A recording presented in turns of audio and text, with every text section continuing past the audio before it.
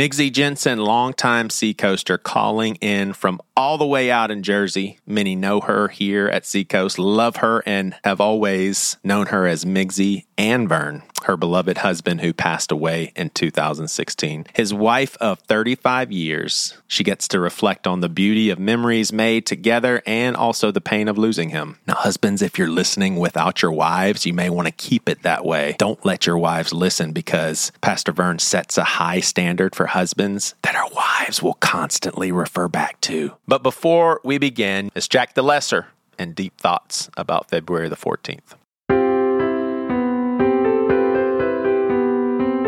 When Cupid shoots someone with an arrow, they fall in love. But when I shoot someone with an arrow, they call the police. This double standard is simply another example of our out-of-control cancel culture. Hey guys, this is Bree Smoke. Welcome to the V-Day Shorts, a mini-series by the Seacoast podcast, Things You Won't Hear on a Sunday. This week, we have multiple conversations in the context relationships. Those with childlike faith, we believe all things will be redeemed one day. Love will reign supreme, changing us throughout all eternity. But given full redemption is still drawing closer and not complete. This week, you'll hear about the lives of family here at Seacoast, all of which are full of love from relationships, but unfortunately also tainted with some of that change agent called pain. The beauty of love, the deepest of pains, is the human experience of relationships. The more we love, the more capacity for joy and pain. It's the V-Day Shorts. A minute, an hour, any moment spent with you is like a street of gold, like the stories foretold. The more you make my heart believe again. At times it's hard, sometimes I forget how soft are your hands, how sweet are your lips, how tender your kiss, the length of your hair, the clothes that you wear, how we're the perfect pair, it's just not fair. What do you miss about Pastor Vern the most? I miss having his presence. I don't have anybody to go do fun things with, somebody to go out to dinner with. And Vern and I did a lot of things that were fun. And he was my buddy. Yeah. We were buddies. He said I was his buddy too, which was kind of cool since I'm a female.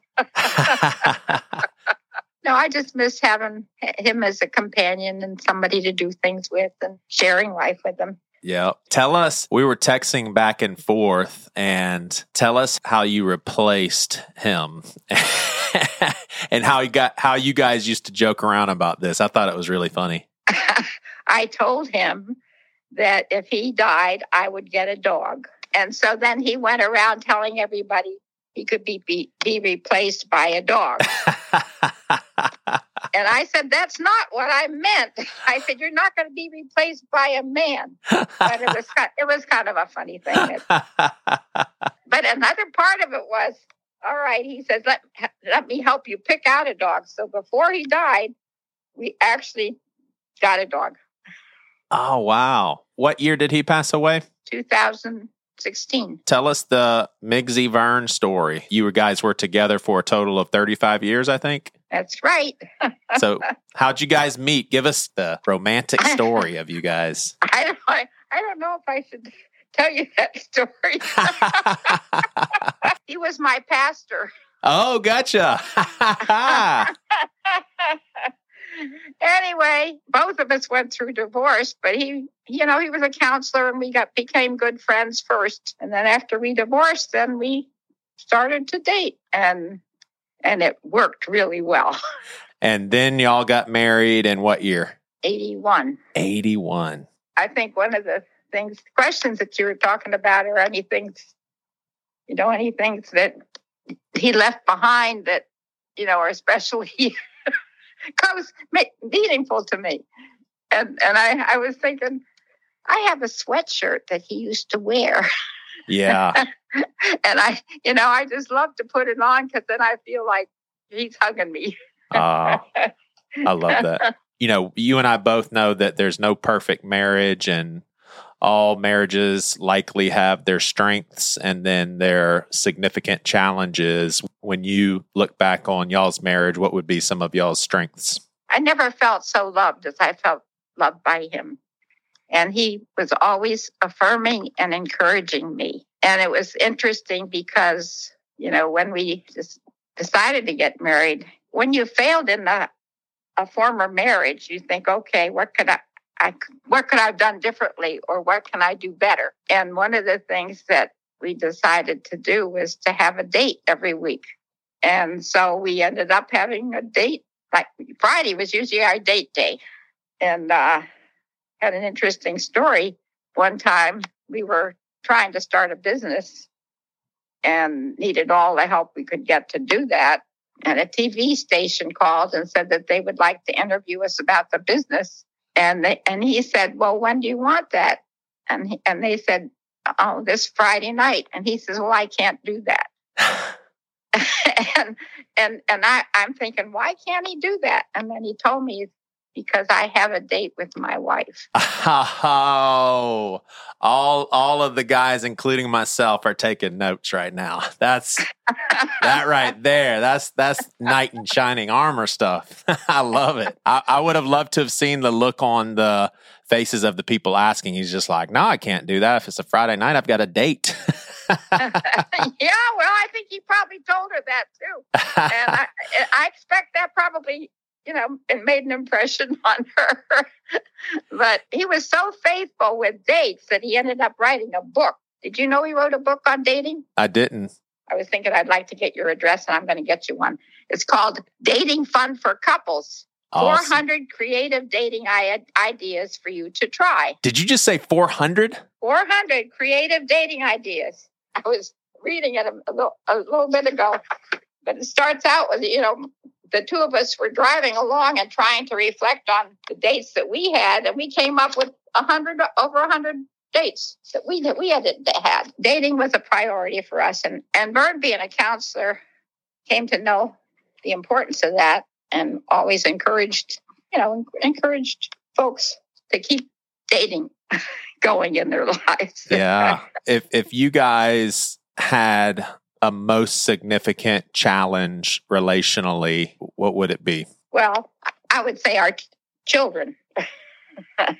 Yeah. And helping them to adapt to our marriage. And, that came, creep up through the years. You'd have different situations. But the other thing was that 1 year after we were married, I developed breast cancer. That was kind of a wake-up call for both of us. For sure. And so I went through chemotherapy and, all of the emotional stuff. But anyway, that was another struggle that we went through. And then about a year later, he had found that they found a melanoma on him. Wow. 40 years later, I'm still here.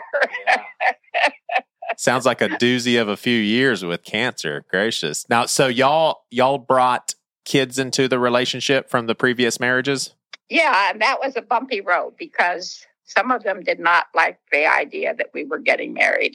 Yeah, I'm sure that's pretty normal. Did it get to a point where both of you were embraced by your stepkids? Yes, I think it's wonderful when you come down to it, because his oldest daughter, she was really angry, and took a while before that relationship healed. But in the final weeks of his life, she came and she stayed with me, all through that time. And at one point she says, I just want you to know that you were the love of my father's life. And I love you. Man. So to come from one extreme to the other, and there was one extreme to the other. So it was, a lot of mending took place through those years. That had to have been ear candy for you to hear. You better believe it. Wow, that's beautiful. So this is kind of a silly question. I think as married couples, most of us have to learn certain compromises. So for my wife and I'm kind of a homebody. I like to hang at home, read a book, watch a movie, go exercise, but then come right back into the house. I just love chilling. Mm-hmm. Where she could be on the go every single second, and she wants a companion to be on the go with her every single second, being more extroverted. And so I've had to learn how to get out of my shell a little bit and be less of a homebody. And she's learned over the years to relish that time chilling at home and that sort of thing. Now that Pastor Vern is gone, are there certain compromises that you used to make and you're like, well, don't have to make those anymore? Yes, so the one that came to my mind is I can go to bed whenever I want to. Instead of late or instead of early? I go to bed late. I mean, like midnight, whereas he 10 o'clock, that was probably the latest. Gotcha. So your husband passes away and then you go into party mode, staying up till midnight. Well, I'll read a book because you get kind of lonely in bed after you don't have your partner there anymore. Right.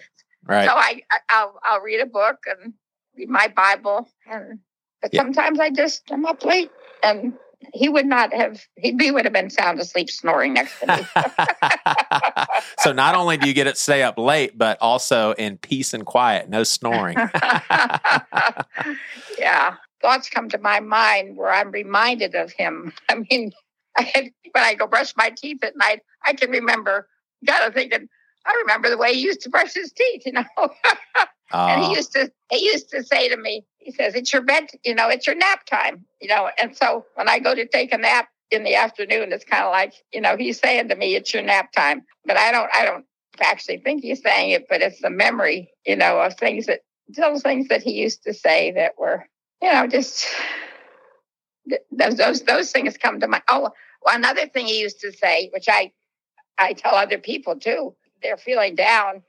He used to tell me, he says, "Okay, act yourself into a new way of feeling." And that's one thing that I think is a really significant thing to know. Because when I start feeling lonely or depressed or feeling, oh, poor me, because I don't have my husband anymore, that kind of stuff, then I think, okay, I need to go do something. I need to take the dog for a walk. We're going to find a new park. Or I need to do something for somebody else, get out of myself. Yeah. But, things like that would come to mind, things that were treasures. But he made me feel so loved, and we always held hands, which is, I think, people noticed, the care that we had for each other. And I think our love for each other showed. Right. Is having this conversation more bitter or more sweet, or a perfect blend? It's probably a good blend. It doesn't hurt. It's been enough years now that I don't get hurt by talking about it. Yeah. What was the grieving process like? I mean, the first year, I'd imagine it was just kind of getting used to the idea. Oh, yeah. And, I was so used to him taking care of things. And then I was left with a mountain, of problems to solve. And then, then after a time, I felt my kids wanted me to move closer to them. So then I had to decide, okay, we made a plan. And then I moved to New Jersey so I'd be closer to my children. But no, grieving being without him was, fortunately, I had a lot of good friends in Charleston. And it's funny because I have my children here, but they have their own lives. But I don't have as many friends here or friends that have, lived life with me enough to be close. I miss him a lot here. Yeah. Because I don't have those more intimate relationships. And down there, people knew him. So, right. We could talk about him, and it was different. Yeah, that's a really good point. I remember my grandmother, around the time when her husband passed away, my family and my extended family, including her, we transitioned into another church fellowship. And that was one of the hardest things for her. Is at our old church, everyone knew her as William and Jean, whereas at the new church, people were just getting to know her without the context of her husband. And that was extremely difficult. So yeah, I could imagine how hard that is. And that's kind of what it is here too. I'm going into, different churches, and it's just me. Yeah. People say that when couples are trying to navigate a long distance relationship, a husband or wife does a lot of traveling, or one of them's deployed in the military. We've heard it that distance makes the heart grow fonder. Would it also apply in a situation in which your spouse is actually on the other side of things, passed away? Does your heart grow fonder? When you mentioned that question, I thought my heart could not be any fonder than it is for him. I love that, for sure. You've already done it just in the course of this conversation, but if you could make any sort of recommendations for people who are currently married, what would some advice be that you would give? Well, I need to mention that dating does help a lot. Yeah. Having fun together, Right. enjoying each other. And don't forget, I was kind of looking at Vern's book on dating, and he was talking about when you go on a date, don't go out on a date and just complain about with the kids and the problems. Share memories, fun memories, or do something fun or different, or be a little creative about, your dating. But I think one of the most important things people can do is to forgive offenses quickly. Yeah. And it's kind of interesting because I think of people saying, I don't feel like forgiving. And I believe that you can make a choice to forgive, even if you don't feel like it. And if you do that, then God's going to help you with the feeling. So the quicker you forgive offense, I forgive you.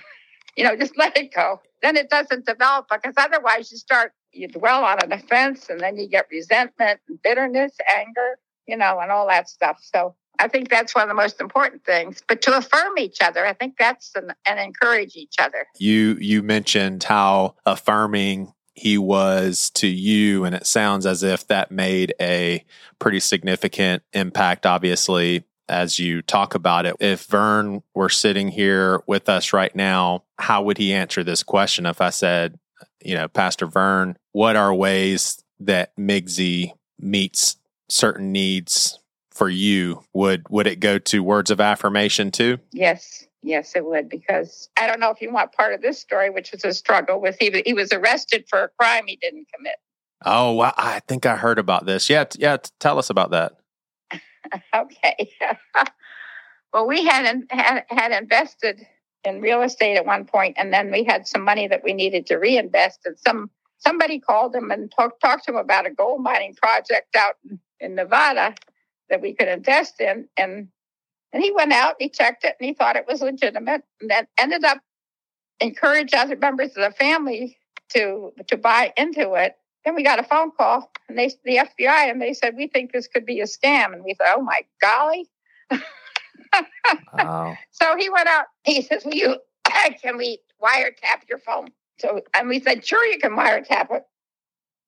And then they called and they said, well, we're ready to wiretap it. And he says, well, I was just going to go out there. He says, why don't you let me go out there and record, take pictures, videos of what's going on? So he went out there and he took videos, and he came back and he sat in our living room with an FBI agent for an hour or more, showed the video. And he said to the FBI agent, does this look like a scam to you? And the FBI agent said, no, I don't think so. And we said, well, let us know if it is. And we didn't hear another word about it until we came to New Jersey to visit my daughter. It was on my birthday, and 5 FBI agents surrounded her house and arrested him. Whoa. And they apparently felt he was a fugitive from justice because some kind of an indictment had come. Anyway, we went through two trials. He was convicted, and he would have been sentenced to 2.5 years in prison, but it was kind of, God was in this whole thing. But anyway, we were going for sentencing, and the judge says, he says, I woke up at 4:00 this morning, he says, and this man is the least culpable of anybody. So he says, I'm going to change the sentencing to just 6 months in house arrest. Then the prosecutor said, it's got to be, I think it was only 2 months house arrest. Prosecutor said, it has to be 6 months, at least a minimum of 6 months. And he says, okay, 4 months in the halfway house and 2 months house arrest. And so that's what turned out. But he was on probation for 5 years. But talk about struggles. A lot of struggle came after that. One of the things that I was thinking about was when I saw him weeping one time on the couch because he felt like he could never be in ministry again. And as it turned out, he was in ministry again because we had a pastor who could see past all this and put him on staff, and he ended up having the greatest ministry of his life after that. Man. Would that pastor be Greg Surratt? That would be Greg Surratt. Gosh, that had to have been so deeply troubling to go through all of that. Yeah, well, we lost all of our assets, and he couldn't leave the state without getting permission. But God, you look back on these things and you see the good things that came out of it, and a lot of good things came out of it. And I said, one thing we learned more about. I said, pastors can talk about the faithfulness of God. I said, but we lived it. Yeah. We lived it. We saw it every turn. People would come to our house and they say, the Lord told us to give you $500. Or somebody come with a bag of groceries. I mean, it was that kind of thing where it was just... Yeah. Well, I have gotten to know some friends of yours recently, Mr. Fred and Miss Terry Reed, and they have both remarked on how significant of a role both of you guys played in their lives and marriage. And I'm going to take a wild guess that they are not alone in that. So I just want to express some appreciation and love and respect for what you guys were as a couple in ministry, and also just the example of a husband and wife that loved one another and got through hard times together. Miss Migsy, do you ever let your imagination run wild a little bit and think about when you guys are reunited? Oh, yes. His arms are open wide, and I'm coming and I'm hugging him. I'm running to him. That's what I'm thinking. Yeah. Of course, in the Bible it says you aren't married when you're in heaven. But our hearts are connected. So there you go. I know he'd know me, and I would certainly know him, and it would be a wonderful reunion. I can't wait for that. It's gonna be something else. It really is gonna be. Miss Migsy, thank you so much. Appreciate this, and I know our listeners will as well. Well, I was praying, Lord, help me say the right things. So bless you, Joey. I'm going to get you one of his dating books so you and your wife can have some fun. Hey, we'd love that. Okay? All right. See you, Miss Migsy. Okay. Hey, we hope you are enjoying this series. In the show notes, there's a link to our Facebook page as well as a place to subscribe to the podcast. There's also a link to my email address. We're actually playing around with the idea of creating some digital spaces for friends and even strangers to get together online, chill, get to know one another, and discuss some of the content in these episodes. There's no needed commitment or expectations to be there regularly, and we haven't even started them yet, but I'd love to hear from you if this sounds interesting at all. I can simply keep you posted. Thanks for listening to this podcast. Oh, I can't get enough of your love. Oh, I can't get enough of your love. Oh, I can't get enough of your love.